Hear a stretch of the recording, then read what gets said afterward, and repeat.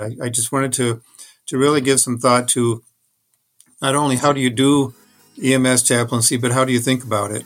And for the audience that I had in mind were EMS leaders who might be considering this, who might be looking for ways to support their people, but they aren't really clear what that might look like.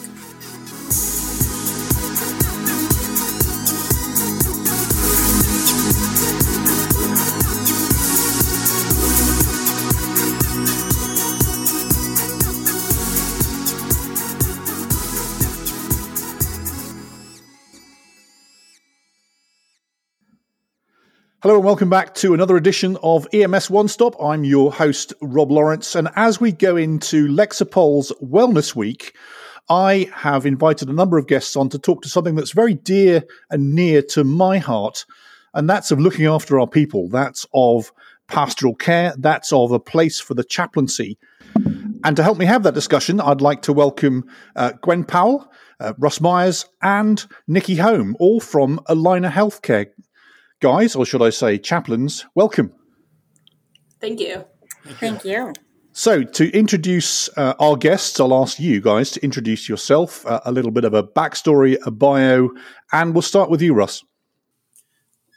I started out as chaplain in a hospital setting in Allina, and about 16 years ago, the EMS chief and I crossed paths at another function, and a month later, he called me and said, we need to do more to support our people, and offered me a position working a day a week with the paramedics, EMTs, and dispatchers.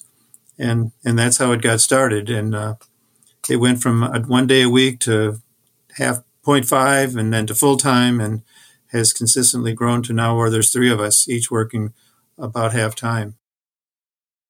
So I believe in shouting out and name dropping. And so from your book, of course, that was 2006, and that person was our friend of the show, Brian LaCroix.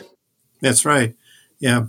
Brian was, I don't know if he would accept the credit for being a visionary, but that's really how I experienced it. He just had this idea that we ought to be able to do more. He didn't have any, I asked him, I said, well, what exactly do you want me to do in this job? And he said, well, I don't know, we'll figure it out. So it's been a tremendous opportunity and a lot of growth and opportunity. Great. In the words of another EMS visionary, you did the classic PDSA. You planned it, you did a little bit of it, you studied it, and you acted on it. So that's the way to start stuff, I guess. Nikki. Yeah, so I've been doing kind of mental health chaplaincy since I finished my residency back in 2013. And so I was primarily providing spiritual care in an outpatient mental health setting where we supported individuals, adults, and adolescents struggling with depression, anxiety, trauma, and eating disorders. And I was blessed to provide individual spiritual care, group spiritual care, and some health education. And in that process, we started to see first responders more and more in our programs, especially our intensive outpatient programs, firefighters, police officers, paramedics. Unfortunately, at a time when their mental health was such that they needed to step away from their careers and really get intensive outpatient support.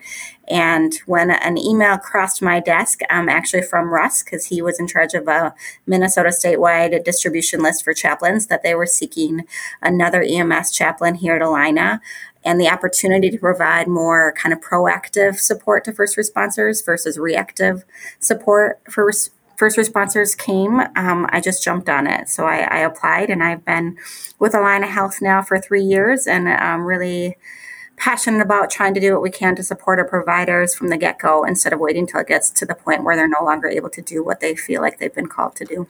And Gwen. So my entrance into this world kind of has 2 streams. I started out my career in psychology, and I have a master's in psychology, but mostly I was research-based. And as I was doing that kind of work, I just felt like I wasn't doing the kind of human-to-human contact that I really craved in my work. And then I sort of got this call to ministry and went on that ministerial track, which led me to chaplaincy. And I did a lot of work at the University of Minnesota Medical Center, now mHealth Fairview, and ended up in behavioral health. So similar to Nikki's work with folks that were having a little bit of a struggle in their lives, I got to be on those inpatient units and walk along with the patients. But along the way, I ended up doing a lot of support with the staff because I noticed that they were being exposed to all of the same difficult stories that their patients were telling them over and over, as well as the reality of violence on the unit, folks who are not able to be redirected effectively and needed to be restrained, or were really struggling. And that was exposing the staff to a lot of trauma. And so they were having their own personal lives, their own family lives going on, and also repeatedly being exposed to difficult trauma at work. And that kind of highlighted for me the need to support the folks that are on the front lines of this kind of medical healthcare work. And so when I saw this posting from Russ, I thought, wow, that sounds a lot like what I've been doing with folks in the hospital so far. And I jumped on the opportunity to hop on over here to Allina and work with our first responders. That is brilliant. And I guess I have to also give my origin story as far as my appreciation for the chaplaincy and that pastoral care. As many people, and I tell them all the time, I'm an old soldier. I spent the first 23 years of my life in the British Army. And whilst you had the chain of command, you had the company commander, the commanding officer, and of course the dreaded sergeant major on one side of the equation.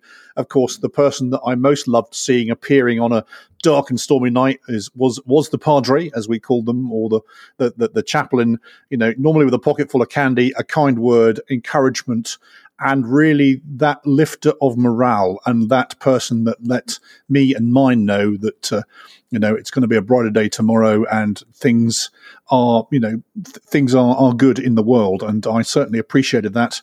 I made sure that my soldiers, I was an army officer, that appreciated that.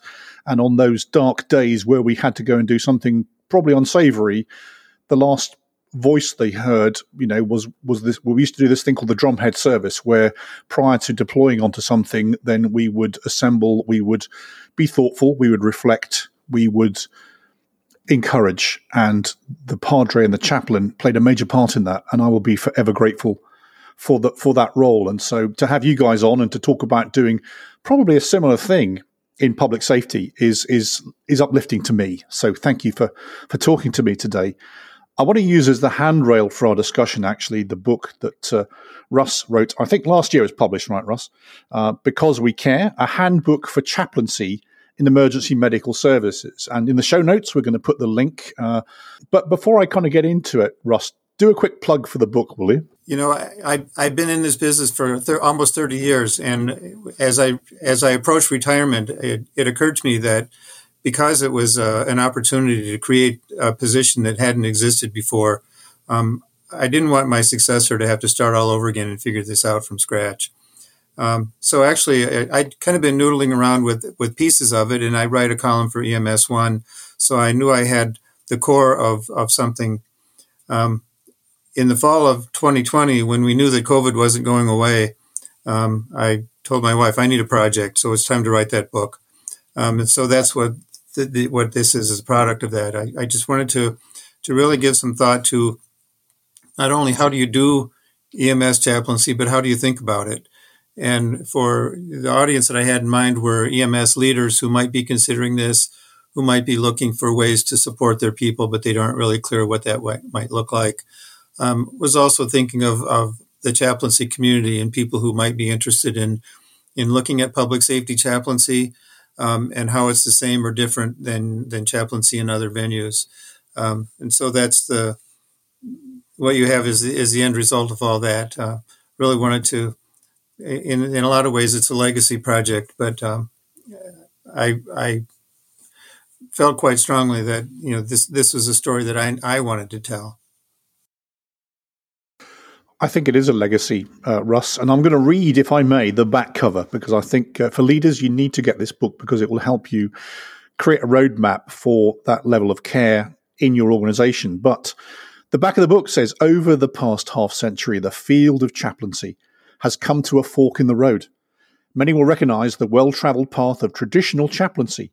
Others will follow the newer but clearly marked way to professional chaplaincy, a clinically trained, evidence-based discipline reflecting and serving the diverse expressions of spirituality in modern society. Until now, the chaplaincy in emergency medical services has been the terra incognita, the unknown land on the chaplaincy map. drawing on 3 decades of clinical chaplaincy practice and scholarship and original research, Russell Myers gives us the map, making the case for ambulance service chaplaincy, how to think about it, and how to do it. And I think that's exceptionally profound. And well, I think my intent with writing it was not, I wanted to tell stories, but I didn't want it to be a memoir. What I wanted was to build something that other people can follow. I mean, that's where the metaphor of the roadmap and the terra incognita was, it's not based on my personality, but I want it to be fairly objective. Like somebody else could pick this up and say, I could build this too. Here, this is the instruction manual. So that was the intent with the book. No, and that's really good, because I think we do need, I have to say, we do need an instruction manual. We do need that how-to guide. We do need that 101 version of where to start all this off. Because some people think, so what do I need this person running, another person running around getting into our business, and I have a checklist of I should do this, this, and this because I'm the supervisor, I'm the leader, I'm the boss. Actually, when the what hits the rotating, oscillating thing, the boss doesn't have time to worry about this because there are other things initially. And so therefore, you guys being there on scene, ever present, is actually a great bonus for everyone. Your first chapter, of course, is Terra Incognita, the unknown land on the chaplaincy map, Russ. What do you mean by that? I think what I was trying to describe using the terra incognita as kind of a metaphor for, we're familiar with chaplaincy in a lot of other areas, but having it be really mapped out, if you will, organized, described in some detail by somebody who's been there, who's walked up and down those the hills and in the valleys and in the curves and encountered some surprises along the way. I thought here's an opportunity to describe it so others who follow will have something that they can look at and say, does the map match the territory? Am I able to find my way through this? So in a way, wanted to function as sort of a guide. So that kind of brings us on to why you guys do what you do. And I think you actually nicely summed up the sound bites in your introductions. But, Gwen and Nikki, you have joined Russ in this noble endeavor, particularly with Allina. What motivates you to do what you do? I can't separate out my professional desire from my ministerial identity. For me, it's really deeply rooted in my faith. And so I am an Anglican priest, Episcopal priest in the U.S. And for me, it's all about love. It's about how can I bring some light, some life, some love into the world. And I am able to do that in these situations by just showing up, we call it in chaplaincy a ministry of presence, by walking alongside people who are struggling to be there with them so that they feel like they're not finding their way through the dark alone. And so for me, being in these difficult moments with our first responders is a way that I can bring that love to the world, to help improve the world, to hopefully build it into something that my children will want to live in the coming years. And so, more practically speaking, it affects all of us. This is a very important realm. Anybody who's ever had to call 911 knows that you want those folks to be in good shape. You want them to be able to bring their A game every time they show up at a doorstep. And so I guess the sort of selfish interest there is that we need our public safety folks to be supported. We need them to be whole. We need them to be able to have experience before burning out. I don't know, I think Russ can speak to the average length of an EMS career, but it's not as long as you would think. And it's because of that chronic stress over time that folks decide that this is not a field to stay in. But those experienced people are really bringing something important to the public. And so the combination of this desire to shine the light of God in the world and also to very practically enable them to do these jobs, that's what my interest is. I think before I bring you in, Nikki, I think there's an interesting analogy there between the body and the soul. You talked about the longevity of an EMS provider, right? And of course, the normal benchmark is hands up. And I do this in a conference every time I go somewhere to speak. Hands up if you remember the day your back went, right? That's normally the classic EMS sort of question. But of course, there's another bit is hands up the day that you lost, the will to do what you're doing because of what you've witnessed, what you've experienced, the pressure you've been under and the stress you've been under. And perhaps we can come back and discuss that. But Nikki, same question to you, just your motivation first. Yeah. Well, actually listening to both you and Gwen speak right now, what came to mind was more of a story to get to the answer. But what I was recalling was back when I was working at the clinic, I was sitting with a relatively young woman who was forced into early retirement from the police department due to her experience of PTSD and the symptoms that she was experiencing and not being able to find her way back to health and recovery. And she was newly in our program and experiencing a lot of stress. And in this particular moment, some sort of interaction with one of the team members kind of got her fight and flight response gearing, and she was more in kind of a fight mode. Her kind of go to protective, defensive mode, right? And she was very upset and dysregulated and stormed into the room and was grabbing her bags, and she was going to quit the program and she was going to leave. And I followed her in and I just took a seat and I tried to make eye contact with her, and I tried to just sit with her and see her and put some words to what I thought she was experiencing. And somehow in validating what I was seeing or actually hearing her, actually seeing her, she went from being really angry and upset and this sense of nobody understands me and this place isn't going to help me either, to just breaking down in tears. And she just said, I'm so scared. I'm so scared.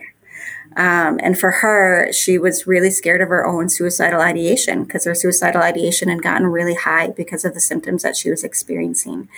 And we just sat and we cried, and she ended up being in our program, and I maintaining a relationship with her individually for another year or two. And that's why I do this work, is to come alongside people and remind them of their humanity, to help them kind of break down their defenses and their shields, to get back to the truth of who they are, to help them be seen and heard and taken care of and accompanied. I think accompaniment is a huge role of chaplaincy, is to be with people and remind them of their worth. And all of our first responders, we ask them to go into crazy situations. We often hear like they're the ones who run into situations that other people back away from. So we ask them to lead with their protector parts. We ask them to lead with their fight. We ask them to lead with bravery and strength and to do hard things. And then underneath all of that is them still being human. And our humanity, our psyches, our souls, our spirits can only hold so much. And so to provide a space where they actually still get to feel their humanity, to have compassionate responses, to break down, to not be okay, and then to figure out how we can support them in that and heal them in that and bring wholeness and all those good things. It just, I don't know, it's at the heart of who I am and what I want for them, and kind of what Gwen just said, just at the heart of just loving people and wanting what's best for people. And this is one way to show that love. Thank you for saying that. And before we carry on, we're just going to break for 1 second and have a word from our sponsor.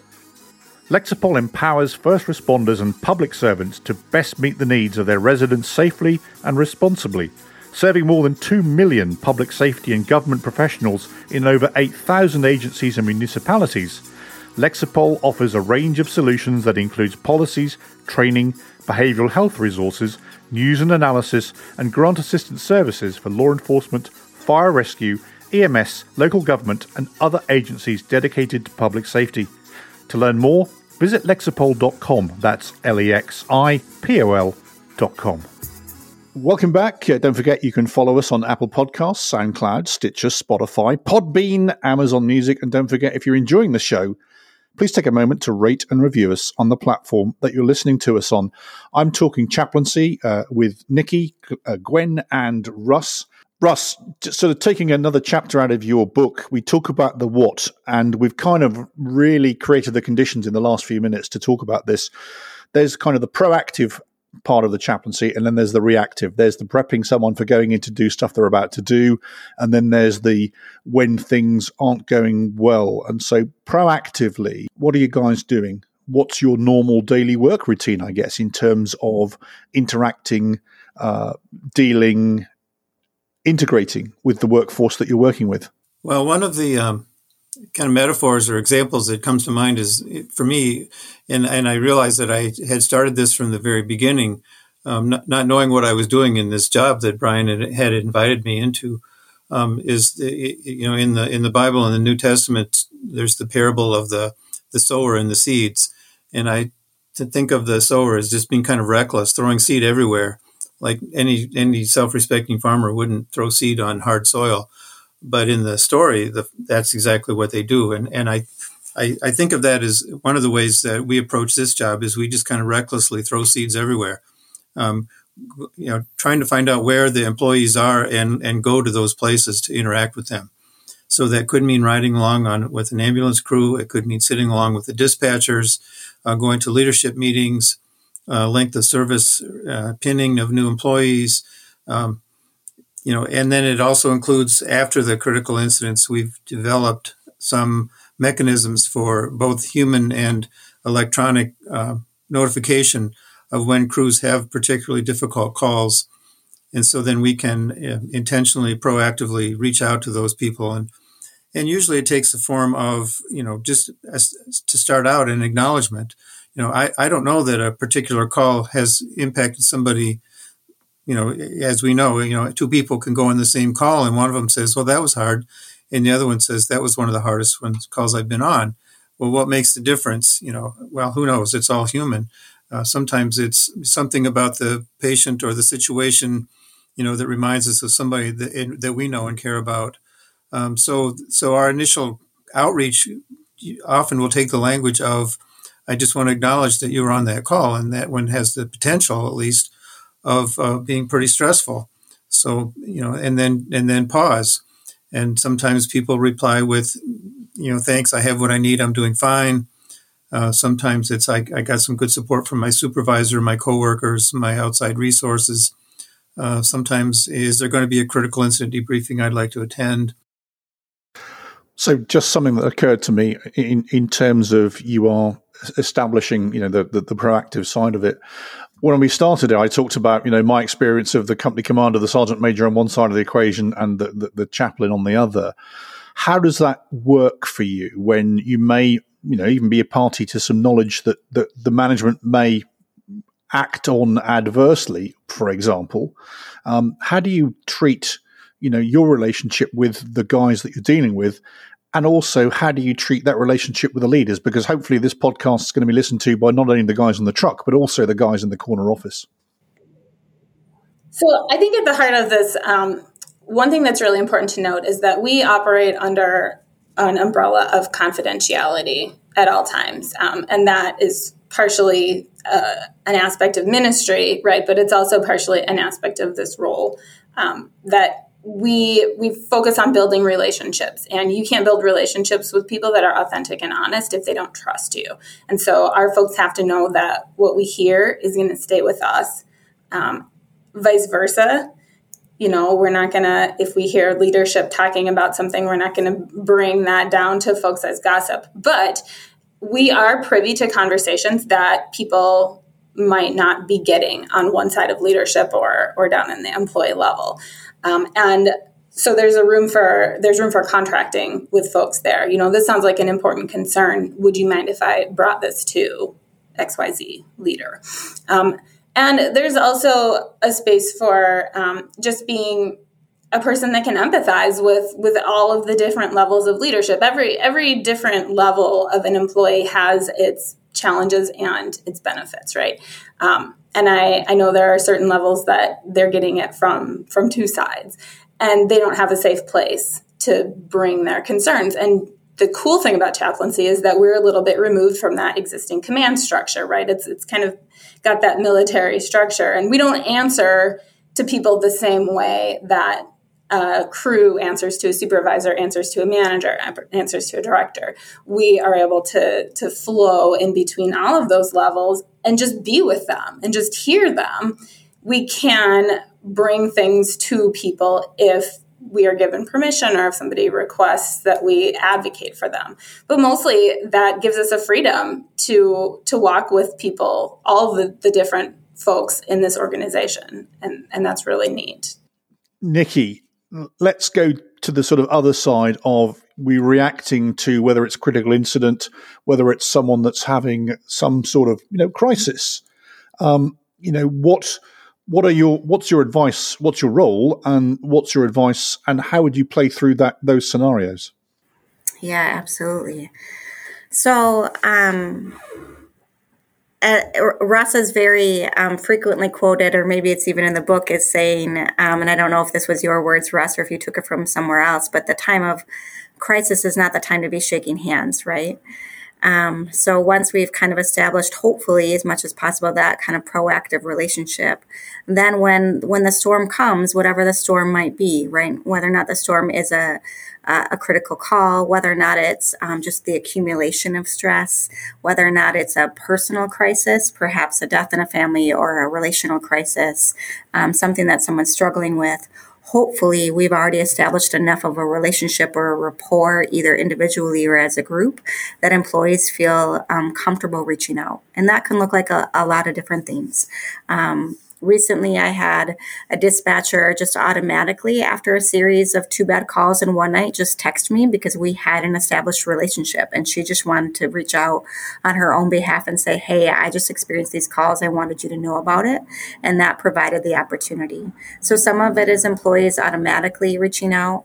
Russ mentioned some of the systems we have in place that flag what we have kind of done some research on that are more objectively speaking expressed as more difficult calls. And so there are certain things like pediatric code 3 arrests that our system flags as calls that we'll get kind of a rundown on and automatically try to reach out to those crews.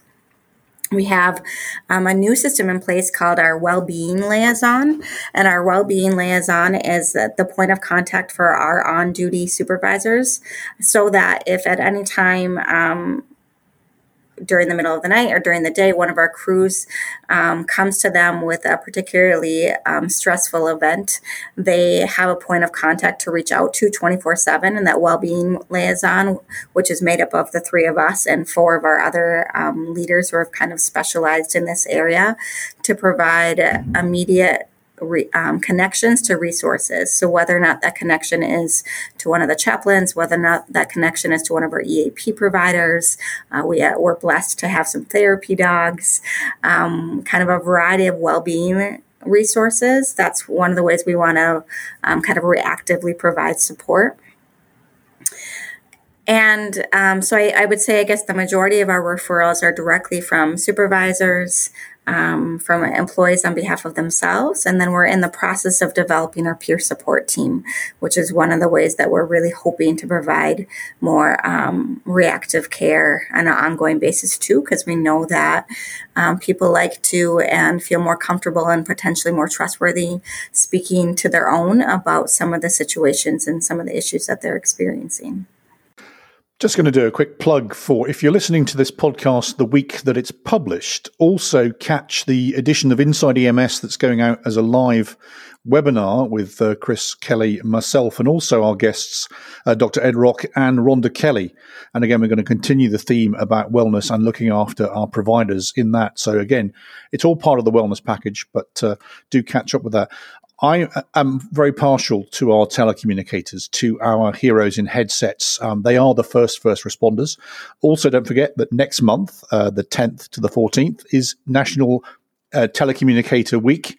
And so make sure that you pay attention to your telecommunicators, because they get to the emergency and listen and witness the trauma first. And so I'm delighted that you guys have mentioned the telecommunicator, the call taker, the call handler, whatever you call them, because they're there first. They're the ones that I always talk about the CPR scenario, right? That in the room there is the caller and the body, and on the other end of the person on the other end of the line there is that call taker.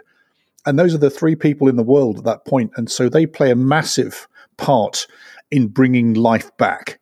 And so, and that means that they are also prone to stressful encounters because of that, and because they are literally telling someone how to revive usually a loved one, usually get someone that's familiar.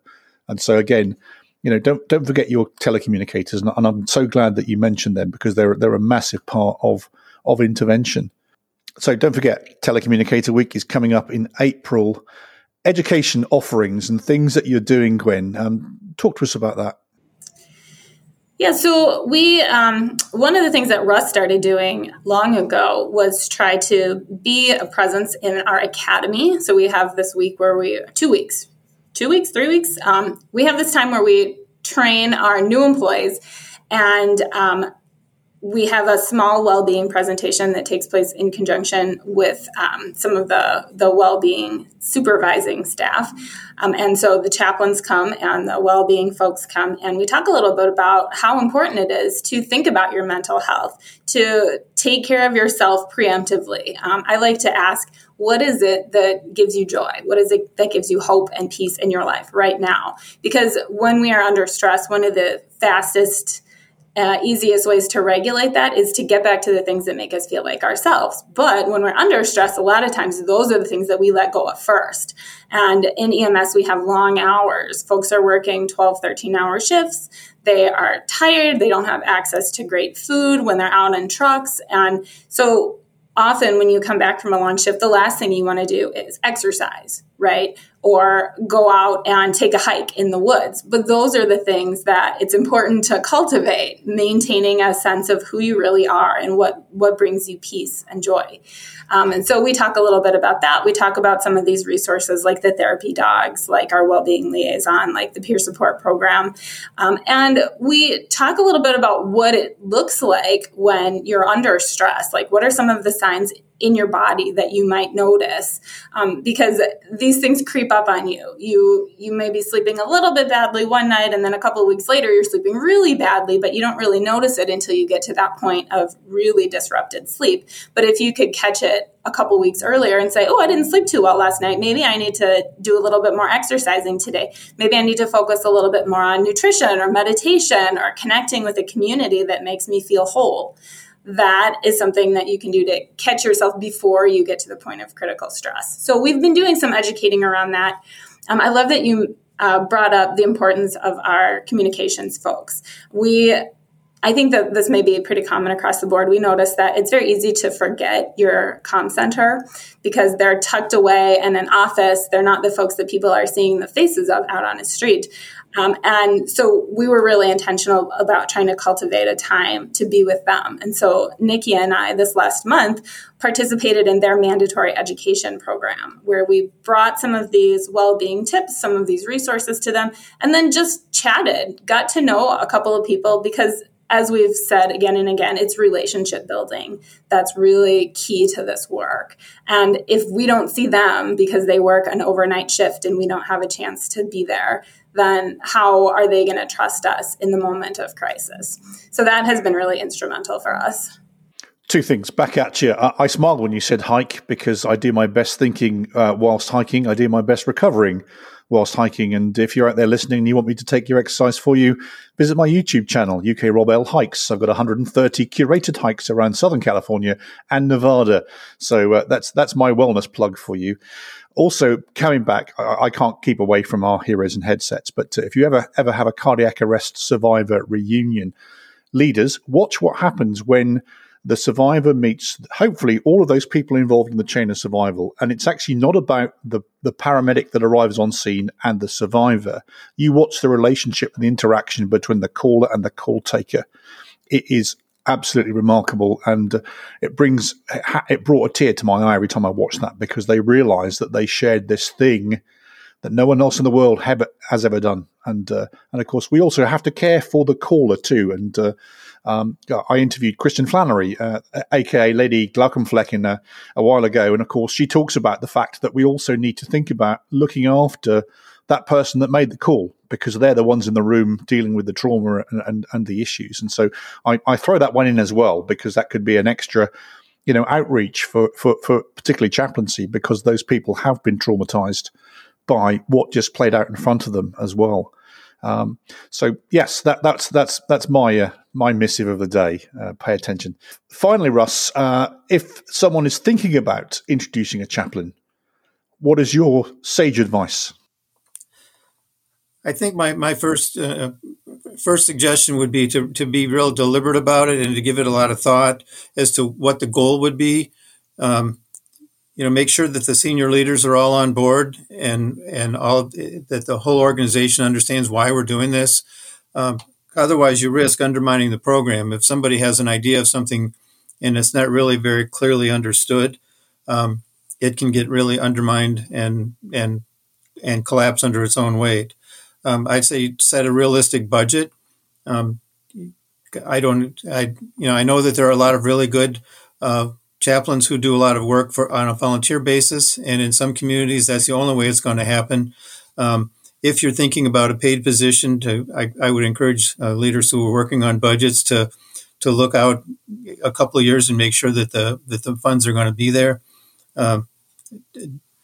Just because if you get what you pay for, in terms of a clinically trained professional chaplain, we're in the range of any other professional that needs to be paid well.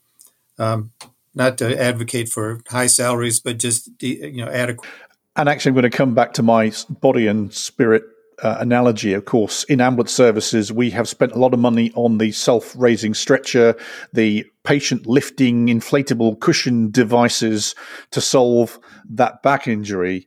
You guys are, that investment in ensuring that we keep our soul in good working order. And so there is that link there. And I commend people to, take heed to your words there, Russ.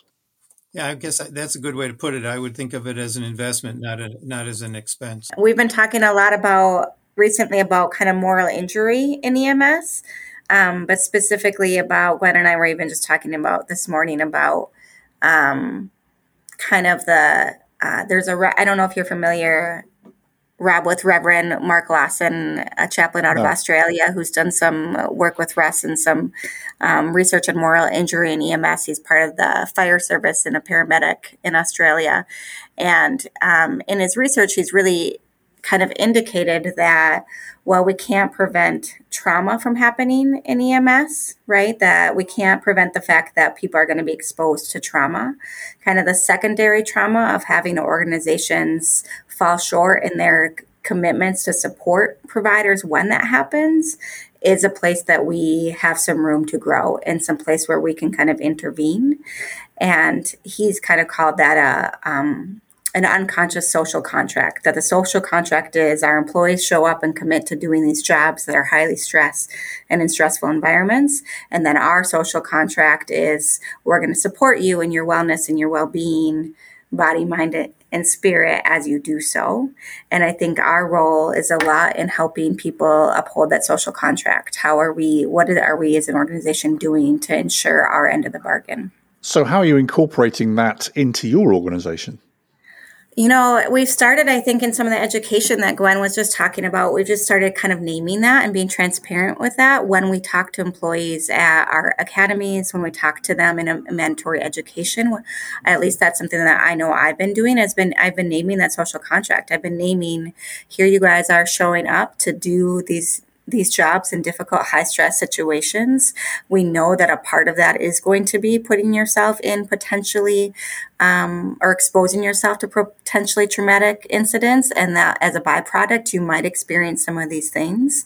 And in doing so, we're committing to do A, B, and C. And by naming it from the get-go, by being transparent about it, by telling our employees that that's what we're committing to, it kind of holds us accountable so that when those bad things happen, they have the chaplains to reach out to or leadership to reach out to or EAP to reach out to say, hey, you said that if I do this job and this happens to me, you're going to show up for me and support my mental, emotional, physical, and spiritual health. I'm calling you on it. So I think that's one of the major things we're trying to do right now is, as we shift our environment, is being really vocal about our side of the bargain, so to speak, and then inviting them to hold us accountable when such things happen. And so are you seeing that? Is it happening? I'm not asking you to provide, Taigman-esque data and measurement, but is it occurring? Yes and no. I definitely think we're having more and more employees reach out and say, hey, I need, this isn't working for me. I'm in trouble. Whether or not that's asking for more resources in the moment, saying, I can't go on another call right now. I need some help, and figuring out a way to do a debriefing over Teams right then in the moment to provide some resources so that they can then make a wise-minded decision about whether or not they finish their shift or at least don't go home by themselves without a plan in place. Or if it's saying on a long-term basis, actually, I need to take a leave of absence. Like, this is not getting better. I'm not okay. I need to step away and to get some more long-term resources. And we can always do better. I definitely think there's still some holes in the system. But I want to call you out on the and no bit of that conversation as well, because is the and no because there's still a stigma about coming forward? So I think in Allina particularly, they've done a really good job of trying to address that stigma. And the leaders have been fantastic in saying, like, we recognize the difficulty of this job, the trauma that you're facing, and we do want you to come forward and support you. That is easier said than done in a lot of regards, I think, for practical reasons, for the reason that culture is slow to shift. One of the biggest things that sometimes impacts what Nikki was just talking about, this moral injury piece, is that organizations are slow. They're big and slow. And to use an example, we've been working on our peer support team for several years now, and we're just not entirely off the ground. And there's been incremental progress, but it's just a really slow going thing. And so we have given this message that we're working on peer support, and people who are working every day don't see the behind the scenes, right? Like, they don't see that Nikki and I having meetings and doing trainings and the conversations that we're having with legal and with other organizations that are doing peer support. What they see is that, hey, they said 3 years ago we were going to have peer support, and we don't have peer support yet. And at times that feels like a betrayal. And it's an inevitable thing, right? Because they can't be aware of everything that's going on in the organization. And so one of the things that we're working on is more transparency and saying, we recognize that there's an issue here, there's a disconnect, there's something that isn't working, and we are having conversations about it. We are working on this problem. So we're letting them know that it's something that we're addressing. It's not going to necessarily speed up the process, but at least that helps them feel heard, and like we haven't just taken their complaint and shoved it in a drawer somewhere.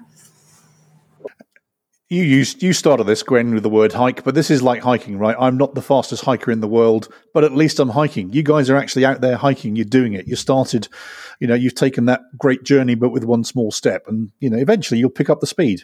It's been amazing talking to you all. And don't forget, you can read Russ's book, Because We Care, a handbook for chaplaincy in emergency medical services. The link for that is in the show notes. So please either download a copy or indeed order a copy for the moment. And I hope to have you all back for another chat sometime soon. But Nikki, Gwen, and Russ, thank you so much for joining me.